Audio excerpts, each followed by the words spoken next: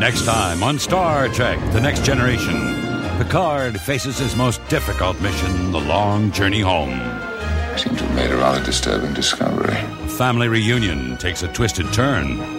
What the devil happened to you up there? Turning brothers into bitter rivals. I even enjoyed bullying you. Damn you! A tragic homecoming on Star Trek The Next Generation. Discussing Network. Hello, everyone, and welcome to Discussing Trek, a Star Trek podcast. And today we're going to talk about the second episode of Season 4 of Star Trek Discovery, The Next Generation, titled Family, as we continue our Discussing Picard series, which we've gone over Conspiracy, Q-Who, Samaritan Snare, Best of Both Worlds, and we're now at Family. If you want to look ahead or watch ahead, check out the Drumhead, because that's going to be our next review. But like always, I am your host, Clarence, and I'm joined by my fellow co-host / Trekkies, starting with none other than the Trek story himself. Jonathan Shorts, how you doing, man? Man, I am great today. I actually did some league bowling earlier, and I kicked butt doing that. What? Made some people mad about it. So, you know. Any turkeys, man? Any turkeys? We got to eat out here now. Man, listen, it was Thanksgiving all day. I'll be turkeys. Oh, man. And also on the call tonight, we have the Who story himself, Cal Jones. How you doing, man? Pretty good. I can't say that I've had the day that Jonathan's had, but I can say that I'm glad to be here. So yeah, there we go. We got to eat out here in these streets, I'll send you a turkey, man. sir. I'll send you a turkey. Merry Christmas. Happy New Year. Oh, man. Oh, no. That actually sounded like a tribble. Oh, nice. Nice way to tie it in, Cal Jones. Thank you, sir. And Clarence Brown, how are you? I'm doing well, man. Just chilling, living a life, man. Living a life. I have no complaints. Nothing as fun as, 3 strikes in a row, but I'll be okay.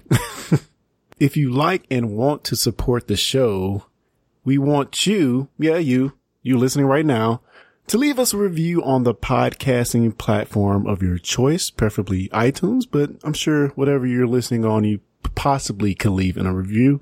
And, 5 stars. We love it if you do that, guys. We really appreciate it. And also tell one of your friends about the show, the fellow Trekkie in your life.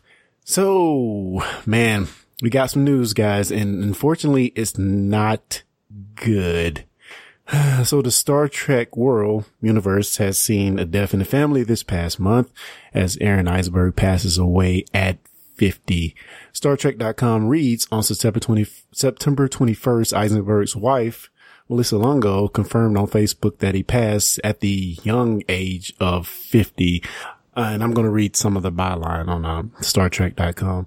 Eisenberg described himself as an actor, filmmaker, and proud father, and was a professional photographer who shot landscapes, concerts, corporate photography, portraits, and more. But, of course, we know him as Nog, and when Eisenberg was cast as Nog, the producers told him nothing about the character, nor was he aware of how many episodes that he'd be called upon to do, as he told StarTrek.com in a 2012 interview. I thought every episode I was doing might be my last episode. Eisenberg ultimately played Nog in more than 40 episodes of DS9. He also portrayed Kar, the young Kazan Ogla, in Star Trek Voyager episode Initiations. Anyone have any thoughts or memories of Nog or even Aaron himself that they like to share? This kind of hit home to me because, correct me if I'm wrong, Clarence, didn't you and I see him at Pensacon this year? Yes.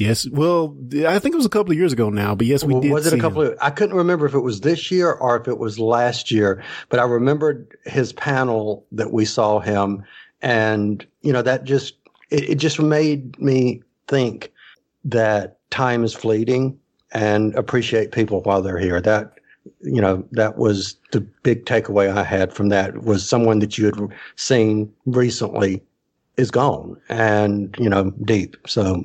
May you rest in peace, and thank you for bringing the character that you did to Star Trek universe. So kudos.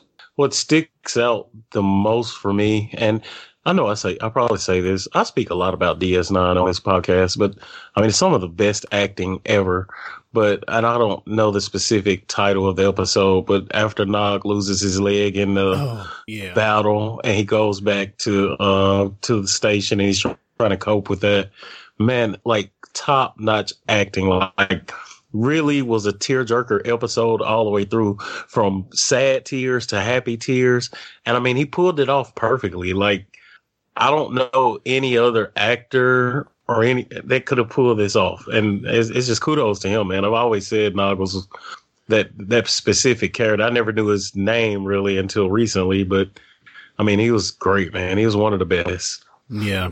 And we did, like Kyle said, have the opportunity to see him on a panel at Pentagon. And one thing I didn't realize about him is that the guy is freaking hilarious. Yes. He is really funny, has jokes for days.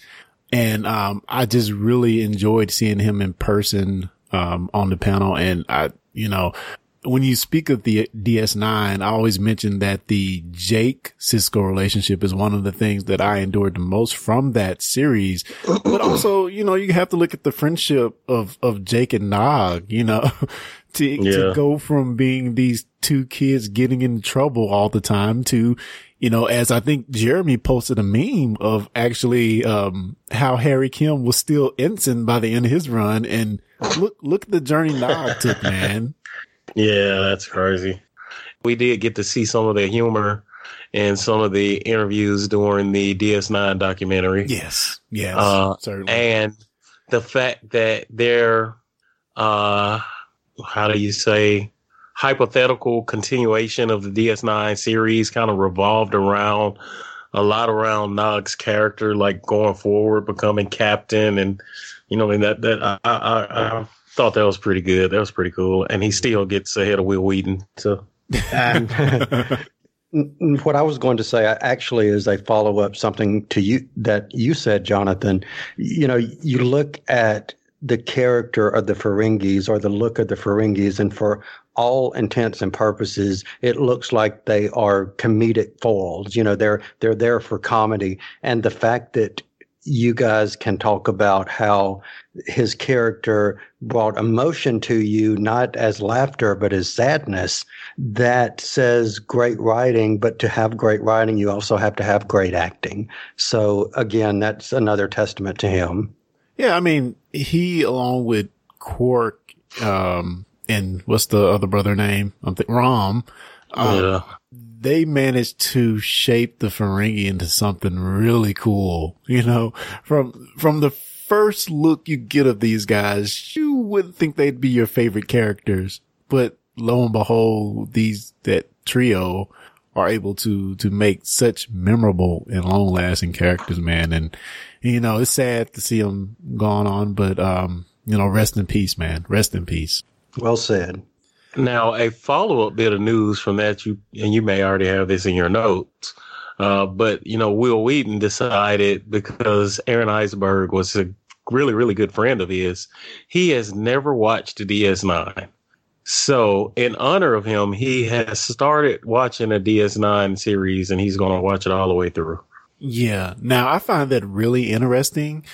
If it had not been for us seeing Catherine Tate speak of how she's never went back and watched any of her Doctor Who episodes she was on. Am I right in that? Yes. And it's funny because I was thinking the same exact thing. Yeah. If it had not been for her saying that, and she's a huge Doctor Who star, it's just puzzles me that she wouldn't go back and watch her own episodes.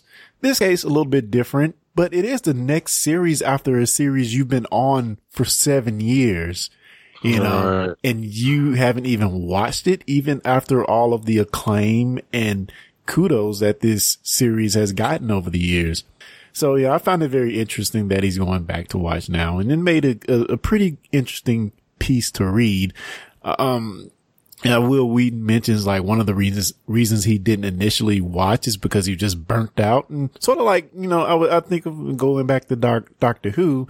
I think of, the Ninth Doctor and how when he left, he was really done. He didn't want to have anything to do with it. And that's Christopher Eccleston. He really didn't want to have anything to do with it once he was finished with his run.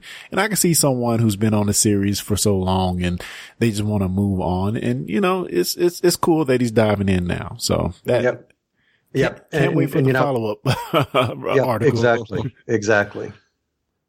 All right, guys. Well, I think we have a pretty meaty episode to talk about tonight. We're going to be talking about the Next Generation episode, Family.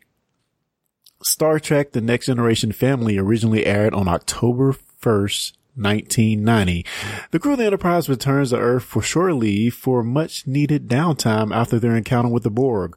While there, Worf gets an unexpected visit, Wesley gets an unexpected message, and Picard pays a visit to his homestead after 20 years. Before we get into the details of this episode, guys, if you have not seen episode 2 of season 4 of The Next Generation, entitled Family.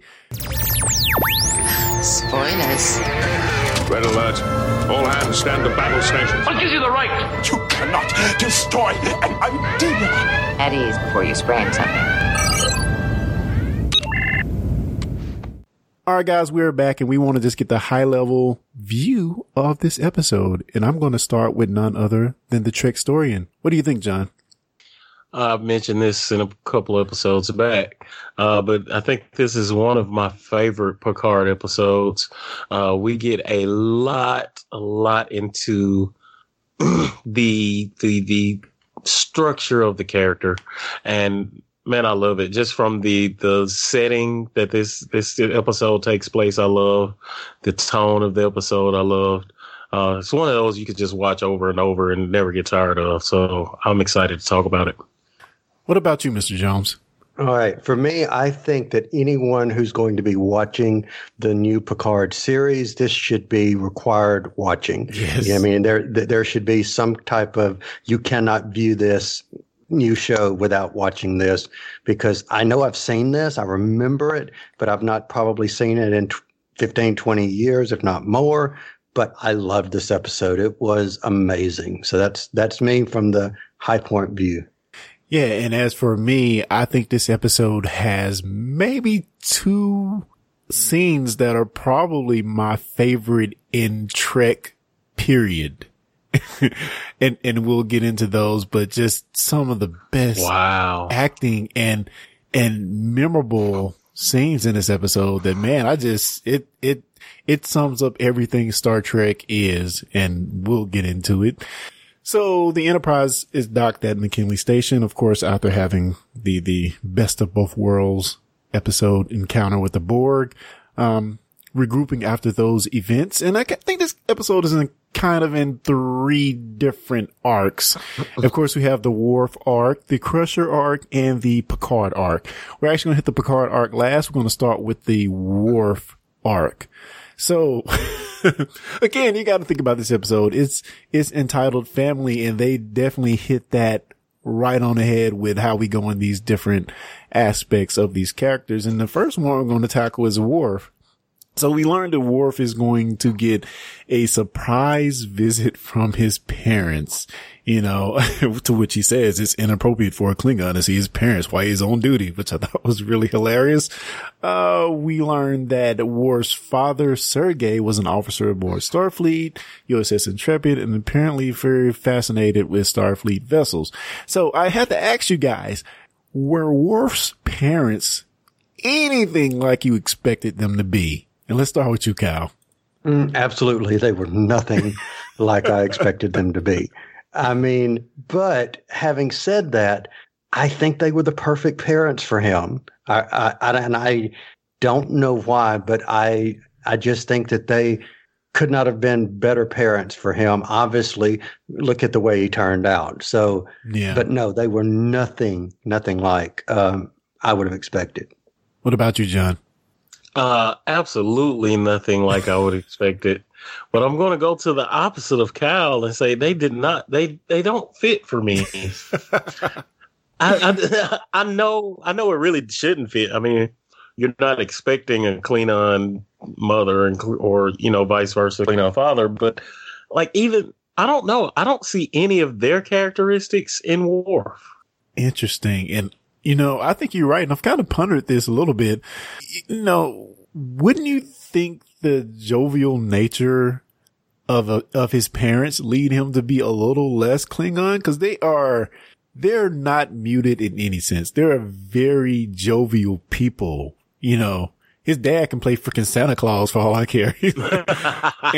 and you would think that would lead him to be less Klingon in a sense.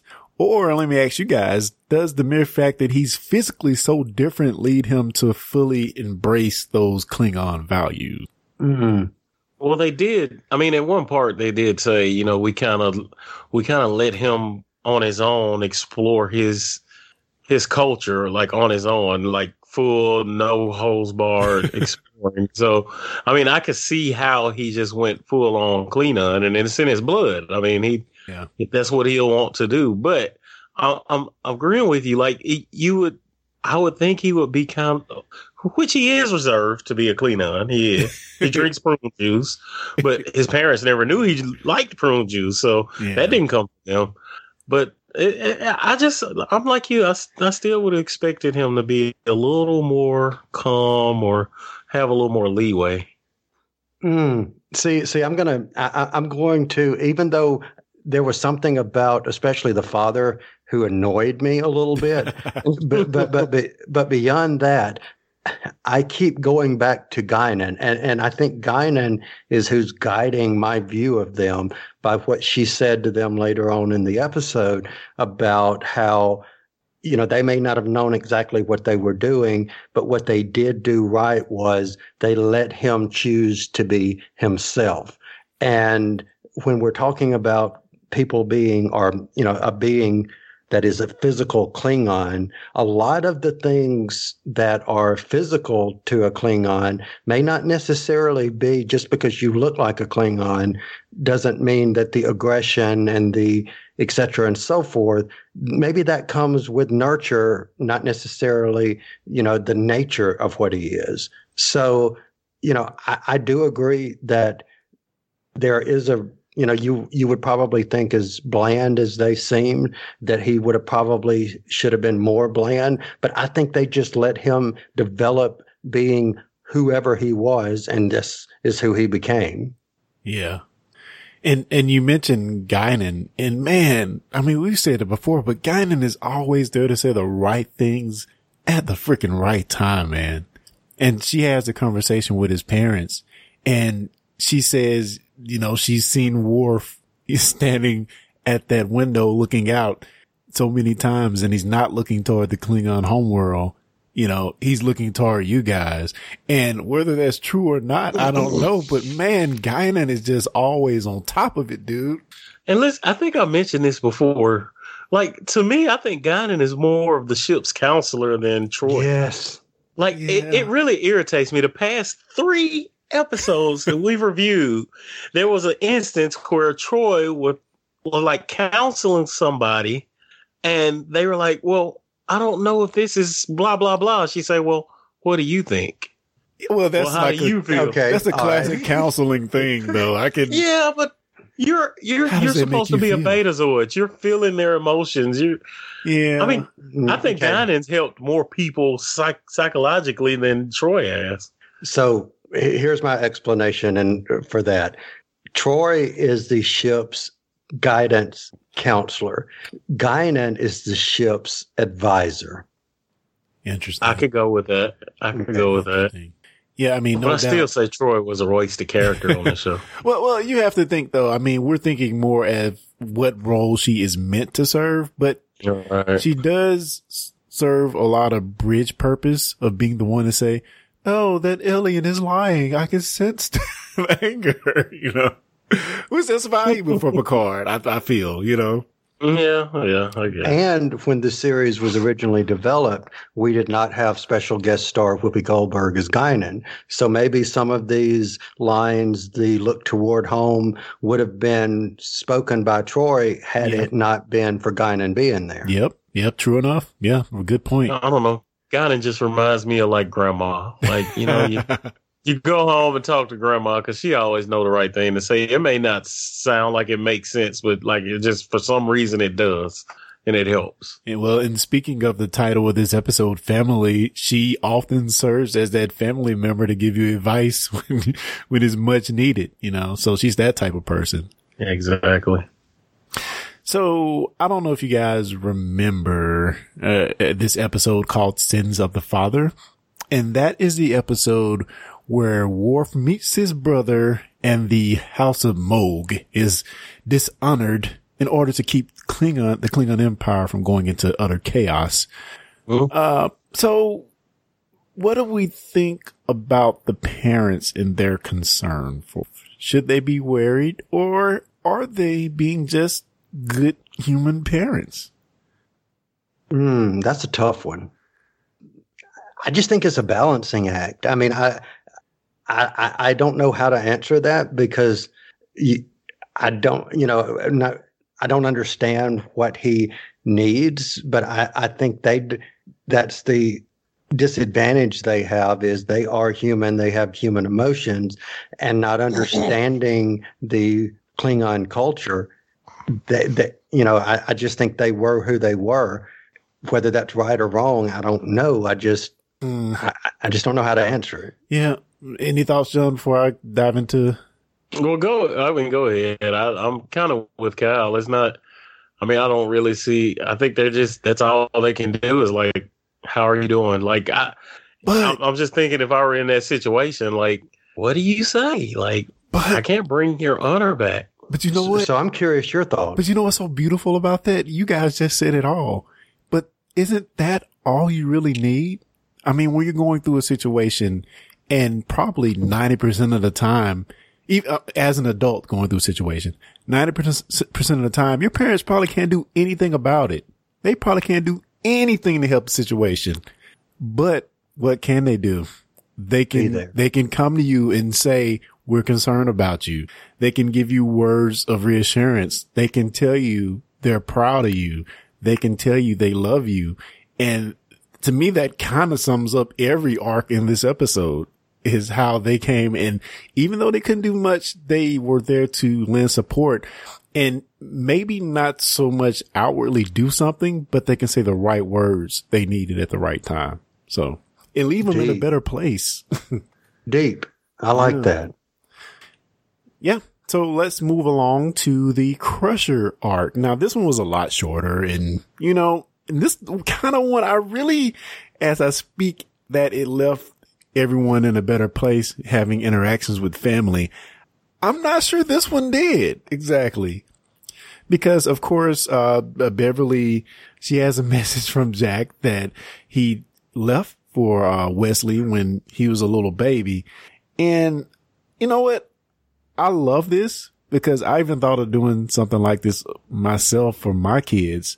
But I think ultimately what's not so great about this message, it kind of left Wesley a little empty. Or was it just me thinking that?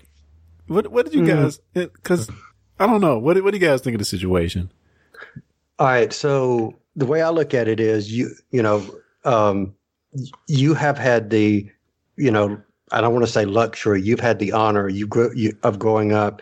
You've met your father. You knew your father, and you don't have that yearning of not even knowing or ever having seen other than just a picture of your father. And I could only imagine from the Wesley's perspective.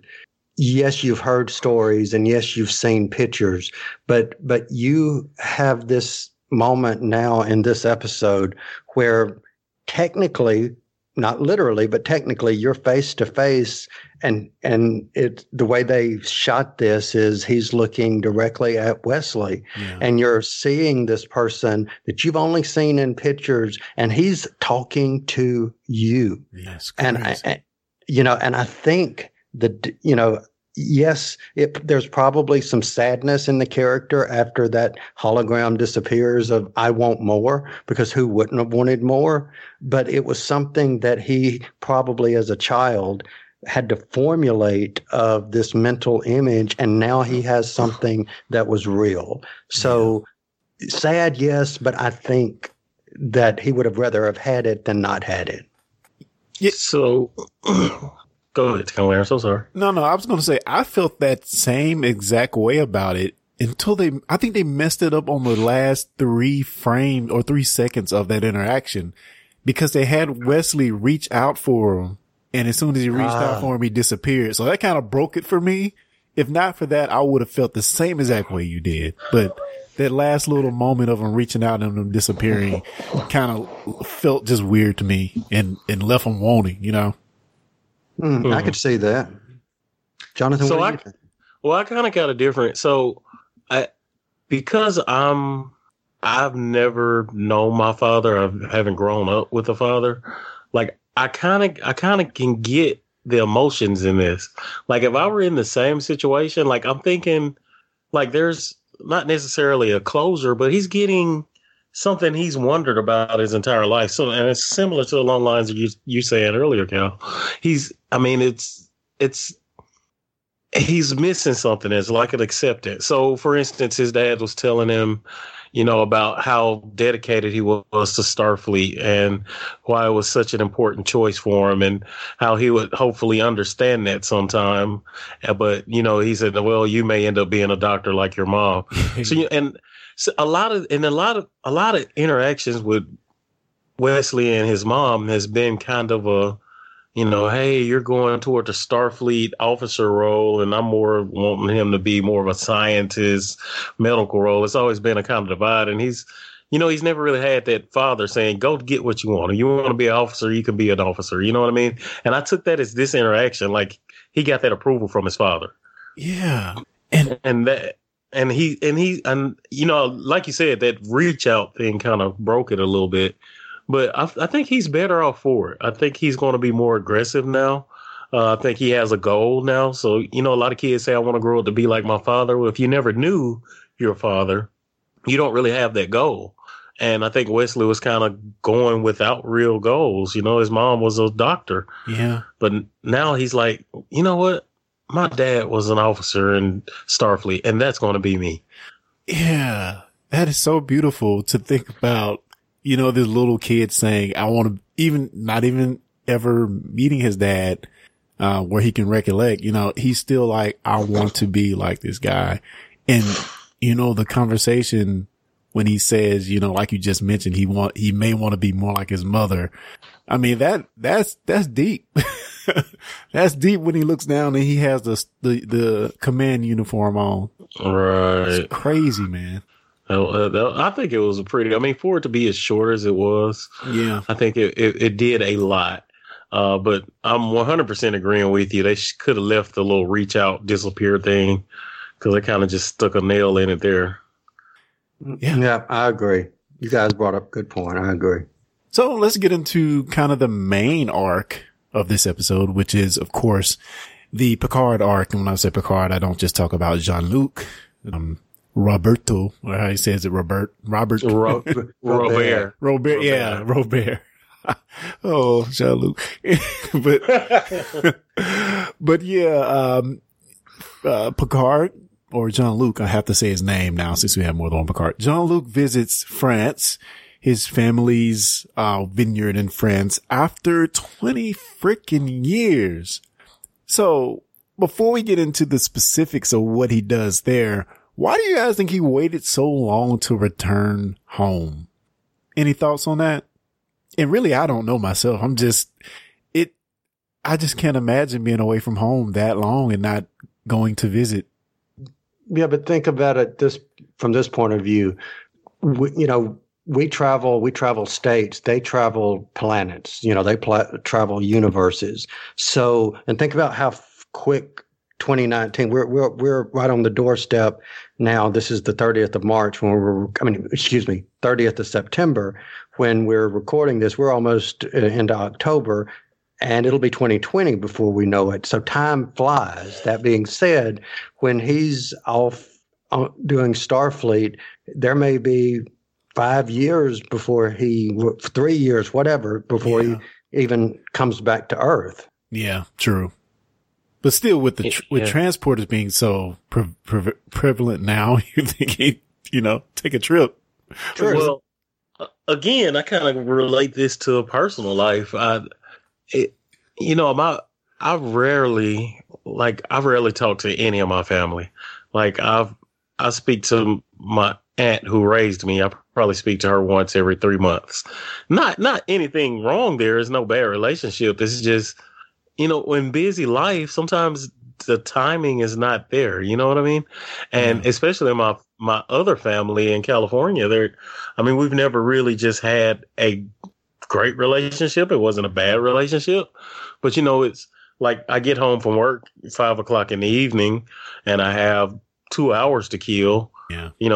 Am I going to call family or am I going to watch Star Trek? Am I going to go? You know what I mean? And sometimes that just gets lost. And then you'll think about it and you're like, I should call or I should go visit. And then you say, you know what? I got something else I'll do that again next week. And then next week turns into next month. And next month turns into 10 years. And then all of a sudden it's been in the same way I feel after so much time. Like, then I'm kind of like, I want to call, but it's been so long. I feel bad for calling. Yeah. And then next thing you know, it's 3 more months gone by. And then the next thing you know, it's a year. And I kind of think that's where this is going. Like, because he and his brother really don't have that, like, buddy relationship. It's like, only if I need to, I'll contact you. So I think it just got lost in time. And like Al said, it's probably 5-6 years between visits to Earth. Yeah. And then when he gets to Earth and deal with Starfleet and refits and crew exchange and like, I'm really going to take time to go see Robert? Yeah. Good point. Very good point. Yeah, I definitely didn't think that deep because I thought he was being one of those people that I've made it and I'm never visiting home again. That's what I thought. But your analysis makes so much more sense. Yeah, and Deanna Troi finds it very interesting. That's her counseling thing she did for the episode. She found it interesting that he'd go back home after so long. Yes. What do you think? Yeah. How do you feel about the situation? Like you're supposed to be there to help him and you're making it worse. The injuries are healing, at least the ones you can see in the mirror. Counselor getting deep, yo. So, of course, Picard goes down to the vineyard and Jean-Luc approaches, calling his nephew, Renee, Uncle Renee, a high woman, whatever. And again, like, I'm going to go back to Wesley on this a little bit because it's always awesome to see how kids can have the freedom to say things and ask questions no adult ever would. We kind of got this with Wesley and Samaritan Snare. So he talks to Renee again, who he calls Uncle, and starts to ask him some very, contentious questions, and even almost slips up and says a pretty bad sneer that his dad called Jean-Luc. So why do you think these guys, and we're going to get into all of this, but just initially, did you guys have any clue or why they would have such a contentious relationship? Any clue at all? Because this is the first time we hear of Robert.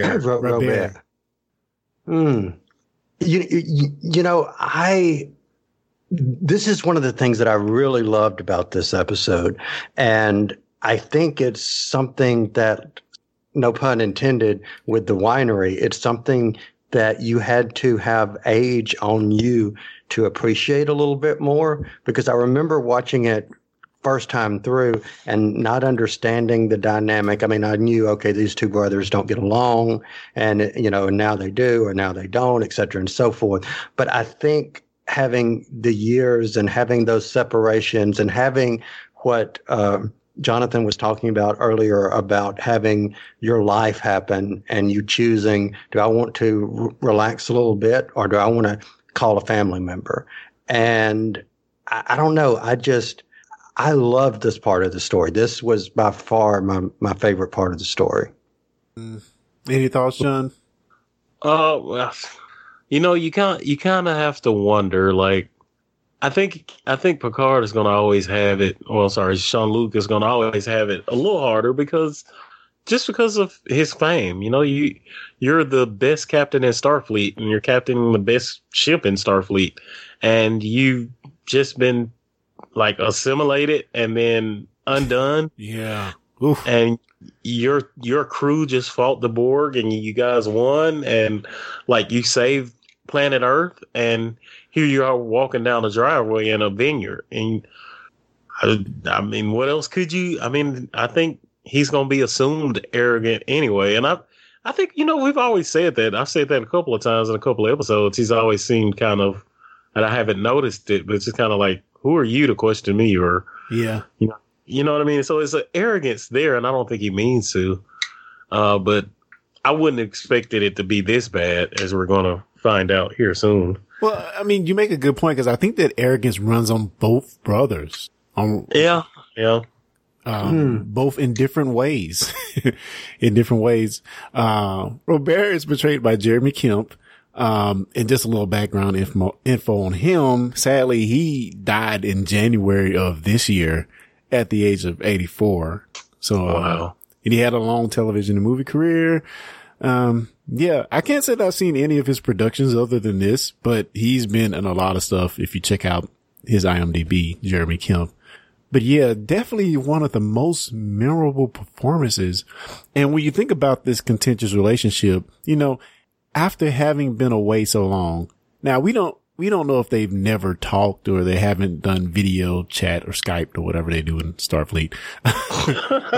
We don't know if they haven't seen each other, but he certainly has not visited home in 20 years. And just think of how bad it would feel if you went home after all this time and the person you were going to see wouldn't even turn and look at you. You know, yeah. I just like, man, that is so freaking deep, man.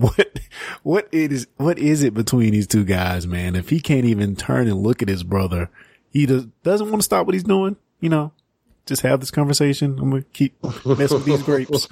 That is freaking deep, man. Yeah, that kind of, I mean, that set the tone for the rest of the episode, I believe.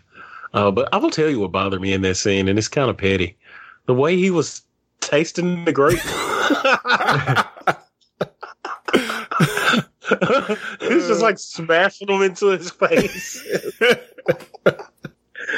Oh, man. I guess that's how you do it. I've never owned a vineyard. So. Yeah, we don't know how it's run. We don't know how the milk is made. Yeah. Pretty sure it's not like that. Well, I don't know. People put them in a big thing and jump on top of them. So, hey. Well, I guess. To each his own. Okay. We kind of talked about, you know, the initial impressions of, Jean-Luc and Robert. So what about, we're going to get into the nuts and bolts right here and talk about their overall relationship throughout the rest of the episode. Does it seem to be merely a difference in outlook, or does it feel like outright jealousy? Science versus old values? I mean, how do we equate the difference in their relationships? So I take this as two strong-willed personalities who, and I'm assuming based on the sons that they are, that their father was equally as strong-willed. And I saw two people who were equally struggling for the spotlight with their father, and they allowed animosity to build that started very, very small and just build and build and build and build. But that didn't tear away the fact that at the end of the day, they were still brothers and they still loved each other and they were still family. And I think that we saw throughout the course of this hour that building and building and building, they stripped away a layer and they stripped away a layer and they stripped away. And I think they finally saw themselves as human again. And, you know, and they didn't see whatever it was that they had in their mind of, oh, well, he's too backwards and he's too old fashioned, or he thinks he's, you know, all this and he thinks he's all that. They just finally stripped away and became, you know, realizing we don't have to agree with each other, but that doesn't mean that we don't have to like each other because of that. At least that's how I saw it. What about you, John? Yeah, I mean, I agree with you. Like, I think by the end of it all, I mean, we realize, as the namesake of the episode, I mean, at the end of the day, we are family, you know what I mean? And no matter what the problem was, whether it's difference of outlook or jealousy, at the end of the day, we are family and they can't be changed. But I think to me, I kind of got a lot of the problem, I think, started out as jealousy. Yeah. And really from both sides. And they're not realizing it. And I think it turns into a facade of, hey, your outlook is different from mine. But at the core of it was jealousy. But I think Robert were jealous. You know, hey, my brother is like the most famous person in the galaxy. Yeah. And everybody knows it. And I'll never measure up to that. But I think at the same time, Picard is kind of like, man, I don't have that solid foundation that you have. You know what I mean? I think Picard is a lot of ways upset that I think Robert probably resembles Dad more than Picard, than Jean-Luc would. You know what I mean? And I think Jean-Luc is kind of worried about that. Like, I wish I would have been more that way. Yeah. I mean, you have Robert definitely taking up the family business. You know, he's living his life just as their dad did. And then you have the other side, you have, you know, Picard, Jean-Luc, who's out here following his dreams in a different way. And you see this all the time in movies where the father has a family business and he wants his kid to come and run the business another 20 years after he's gone. But, you know, sometimes that kid has a different dream. And, you know, I could see why, Robert would be upset about that, about, you know, this other kid who thought he was maybe too good. Oh, you're the valedictorian. You're all this, you're all that. They're going to have a parade in your honor. and you want to leave and do your own thing. And honestly, it's just his calling. It was just his calling. But, you know, I can definitely see why that animosity would build up of you going out there and doing your own thing and not embracing these old values. You know, you drink synthahol. That's like goes against everything our family, is for. You know, we're winemakers. But if you think about a lot of episodes in going forward and in the past, you know, when he's way out in the galaxy dealing with intergalactic problems, he's probably relying a lot on his core home values. You know what I mean? Yeah. Like, I've seen him on a number of occasions talk about how good actual wine is and, you know, speak of his knowledge of wine because his family owns a vineyard. Yeah. I mean, it speaks the value of hard work. And I think that's the battle he has going on now. He's trying to decide if he's going to be Starfleet because that's what he spent his life going after, or is his heart really back home? Like, and I think that's a battle he's having, and that's terrible. At least Robert hasn't figured it out. Like, Robert knows what he's going to do. He's going to smash grapes in his face for the rest of his life and be happy. But think about something for a minute. Think about how profound it was when Picard is at his lowest. Where does he find himself going? He goes home. And I think, you know, that's worth mentioning, regardless of, it was a matter of convenience because they were repairing the ship. He could have easily stayed on the ship and never went down to Earth, but he went home. Right. So there was something in that character that needed whatever resolution it was that he found or was looking to find. He needed that because of what had happened to him. And I think Robert kind of got a feeling from that simple question. He said, "Did you shuttle in from wherever to here?" And he said, "No, I walked." Interesting. You know, back to the roots. Yeah, like so Robert knew right then, like he's looking for something. He's trying to come back. And I think at that point, Robert realized he had to push him one way or another, make him decide. Yeah, because on the outset, I have to admit, I thought Robert was just being an a-hole. I thought he was mad at Jean-Luc's humbleness. I thought he was angry because Jean-Luc was such a winner. but man, somehow he knew, he knew that he had to push him to this emotional brink to be able to pull out, you know, that tone that he really needs to talk about what happened. Yeah. So let's talk about that actual tone. Robert's curiosity in the ensuing discussion. You know, they have the walk outside of into the vineyard. They have the walk, and man, he is just lighting Jean-Luc up. He is lighting him up, man. I always thought you need a little humiliation, or is it humility? He's just, he said humiliation and humility. He is lighting them up, man. I'm like, Robert, you are such a freaking bully, man. Such a freaking bully. And Picard said that at one point, like, you've always been a bully to me. Yeah, man. Yeah, that was bad. Like, he was egging him on. And I tell you, it was a sense of relief when Jean-Luc, like, just swung and hit him. I was like, thank you. Knock his teeth out. Do what we all want to do. But unfortunately, isn't that sometimes the only, the necessary evil? You've got to have some kind of catalyst to break that down, or the wall that you built between the two of you, and you had to have the unfortunately, I'm not advocating violence in any way, but you had to have the physical confrontation to basically break down the wall of 20-something years that they had built between each other. Yeah, no. That's how I never really interpreted it as him pushing Jean-Luc. My whole interpretation was that there was stuff that they had said to each other that they let build for 20 years, and then the wall came down, and then they saw each other for family again. That was my entire interpretation of the whole thing. Interesting. Shaka, when the walls fell. What's that? Nothing. It's a future episode. Darmok and Jalad. Yeah. He said, Shaka, when the walls fell. Oh, boy.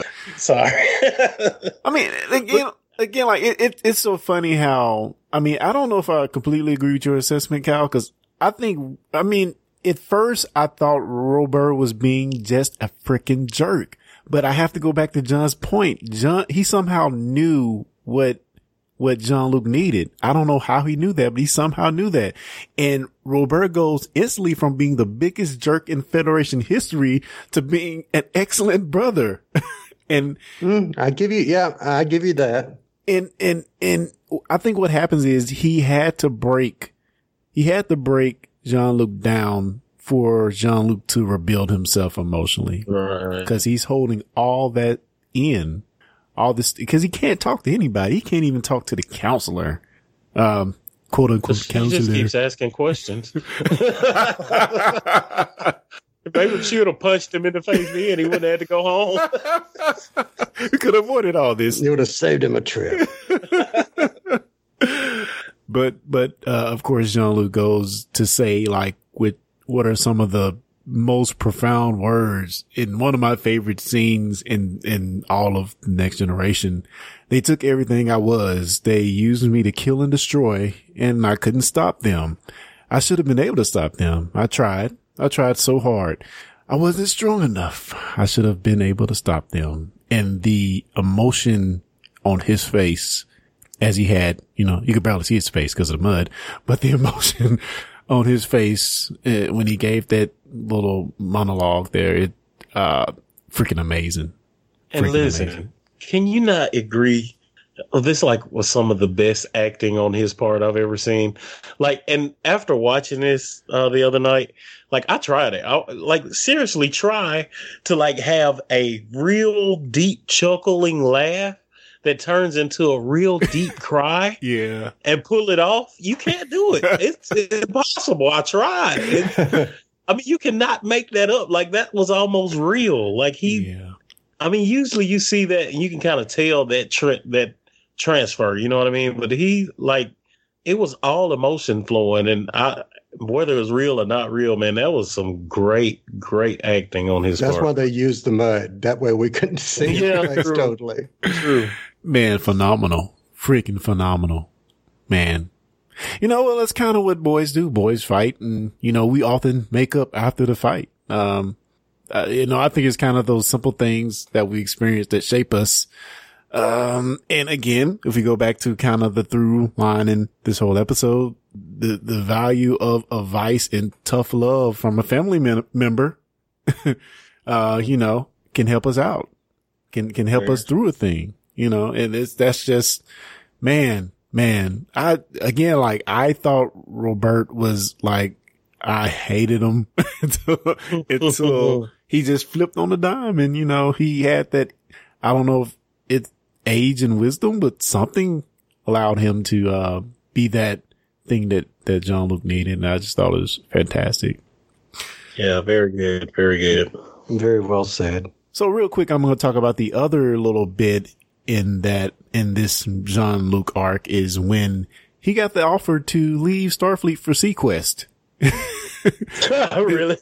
Did you guys ever think he would take the offer? Or, of course we knew he wouldn't, but I thought it was funny that he even entertained the offer. What do you guys think? Yeah, I whenever they even acted like he was entertaining, I was like, okay, there's got to be something that pushes them back to the Enterprise. So, I mean, no, I just felt like they needed space to fill, to be honest with you. Really? I like the little, because again, like we have to think of the magnitude of the situation. He has probably went through one of the worst things any human can go through and survive. And that would make you question what you're doing. It'd make you question your path, even though he knows he's supposed to be a captain. That's his destiny. But man, I just feel the impact of something happening to him that is so bad that it makes him think there could be another thing that he can do and be happy. And, I think that's kind of what we got throughout his arc, is that he's just questioning his existence. That's why he's home. I don't know. What about you, John? You have any thoughts on it? I kind of agree with Kyle. It kind of seems like just something they threw in there. I think it had to be there. As you said, he was looking for options. You know what I mean? He was looking for things. He was looking for reasons. And here's a reason. I think if he was not in the emotional state he's in, he would have never entertained this at all. Yeah. But because he was in this state, I think he entertained it. But again, I don't think it held a lot of weight in this episode. I think if it would have been an archaeology mission or like expedition that he was going to head up, I think it would have been more believable. It didn't seem like it interested him, other than the fact that it was not grapes and vineyards. It was science and technology. Yeah. Yeah, I can get that. So, I just want to end off with, one of the things that I think embodies all the optimism that Star Trek should be. And that's like the last minute of the episode when they go to Robert and his wife and they are looking out at their son. And they're like, he's still out there dreaming about starships and adventures. And, and Robert says, let him dream. And the shot that they have of him sitting on the lawn under the tree in the sky in the background, I just thought was phenomenal and pretty much embodies everything Star Trek is, Right. Just beautiful, beautiful, beautiful. And, I think honorable mention needs to go also to the actress and the character of Robert's wife, because she seemed to be like the glue or the reasoning force between the two of them while they weren't getting along. So kudos to the way she portrayed that character, because it was very well done. Yeah, very much. She was excellent. It's funny how they both loved her, but couldn't get along with each other. Yeah, she was great in this episode, I must admit. All right, guys. Well, we're ready to wrap this up. Any other thoughts before we close down a review on this episode? How does it affect Picard going forward? Any thoughts on that? Does he go back into Starfleet charged and primed and ready to get back to his old self? I think he's going to go back a lot more grounded. So as I've said again a few times, these past few episodes we reviewed, he kind of had this arrogant, like I'm the captain type feel. I think he's going to go back in kind of more grounded, like still in charge and still confident. But hey, I've just been like, I've almost died, or I mean, basically did die. I was assimilated by the Borg. Yeah. I almost gave up my Starfleet career, and the only person could save me was a person that hadn't done twice as what I've done in the world. And he had more advice for me than my crappy counselor.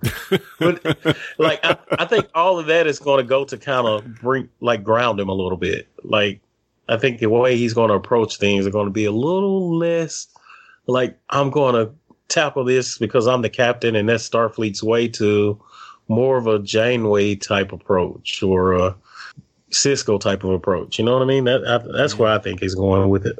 Definitely. Definitely. Any thoughts, Cal?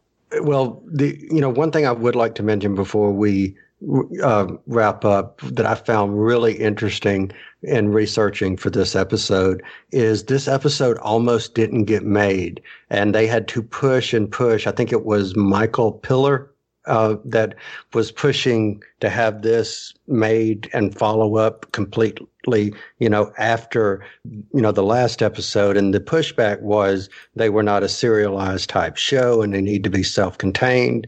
And that I think Roddenberry hated the script. So really? Yes. And wow. I'm very, very glad this got made because it's been very well received. I think it was nominated for an Emmy the year that it came out, but it almost didn't get made. I'm so glad that it did.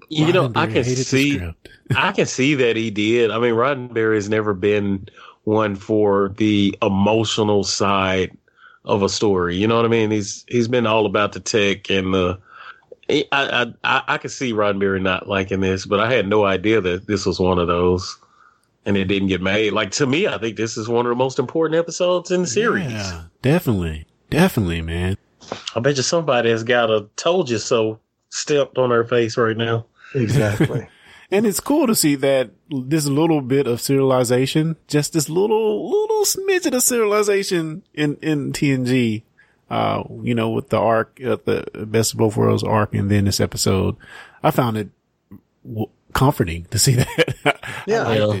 I liked it. Well, I think that, he finally won over the concept of something that you guys have hinted on throughout this episode, which is you just had this horrible thing happen. It's not realistic. If you want Star Trek to be so realistic and try to be as realistic and seeming as possible, it doesn't make sense that in the very next episode, he's back to the captain and nothing's wrong. As usual, huh? Yeah, I agree. That would have kind of made things weird. Awesome.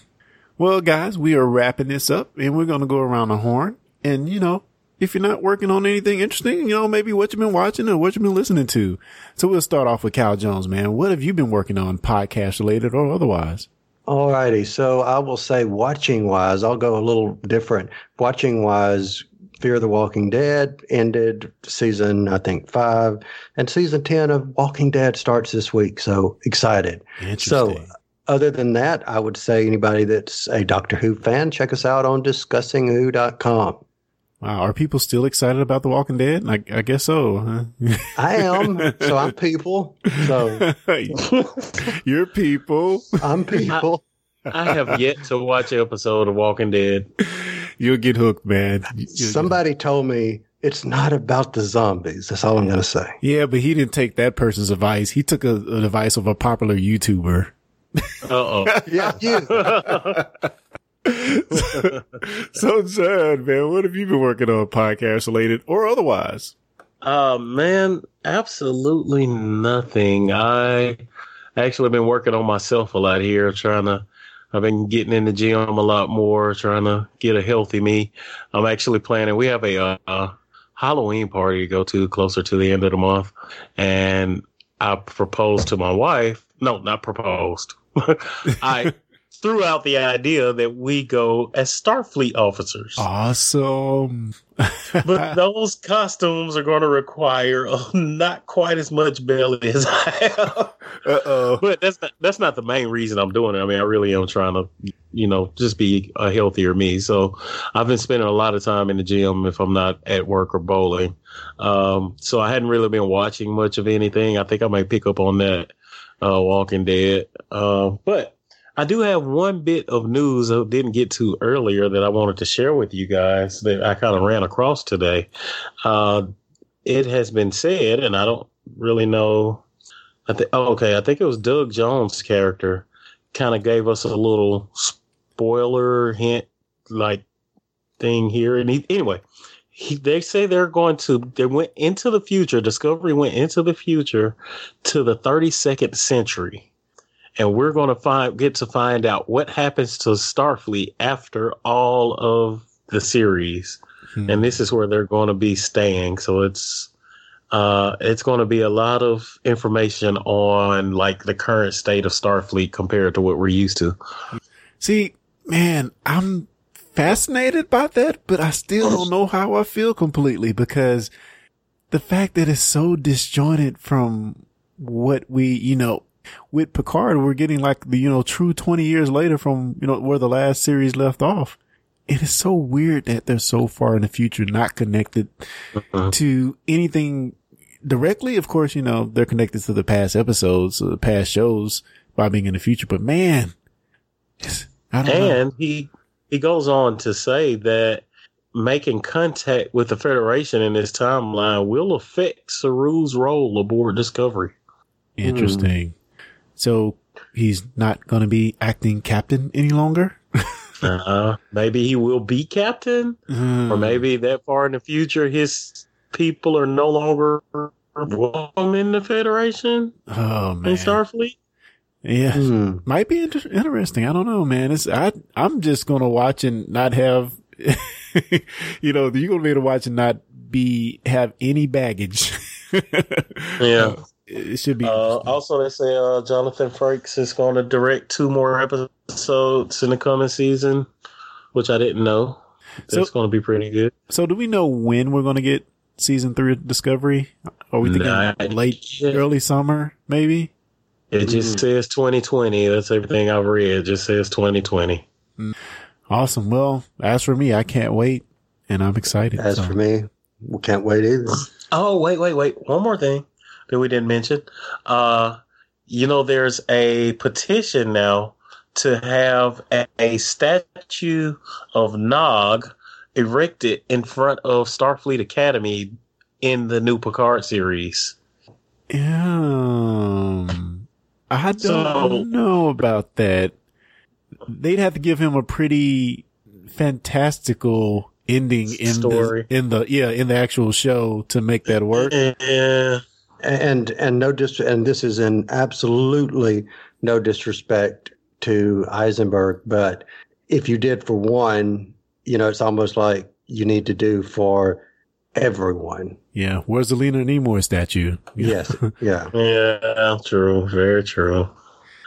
Well, darn it. I was going to go sign that petition, but never mind. Hey, I'm not telling you what to do here. You're going to do what you feel. Follow your heart, just like Picard did, and get the heck out of there.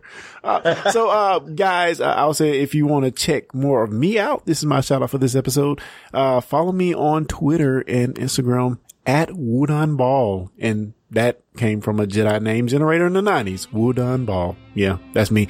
So also, if you're interested in following any of the show's social medias, you can follow us at Discussing Trek. You can hit us up by email, fans@discussingtrek.com, and also be sure to go to Facebook and actually follow us there and leave us a line. So guys, I don't have anything else, and thank you for joining us for this review, and until next time, guys, live long and prosper.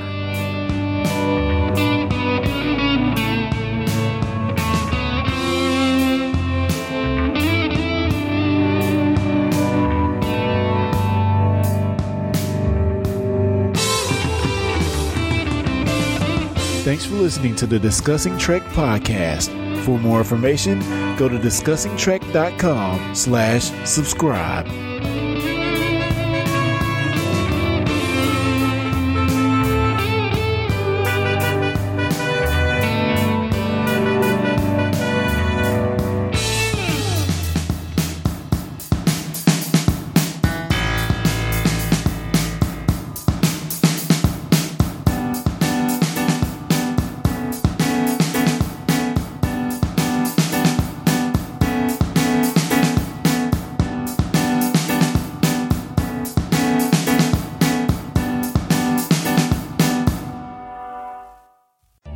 If you enjoyed this podcast, you may also like Relativity. Relativity is an audio drama serial about two people, a woman on Earth and a man in space, struggling to remain connected, to help one another through life and death situations. Their only link across the vast emptiness of the cosmos is the sound of each other's voices. Find out more at relativitypodcast.com. Relativity.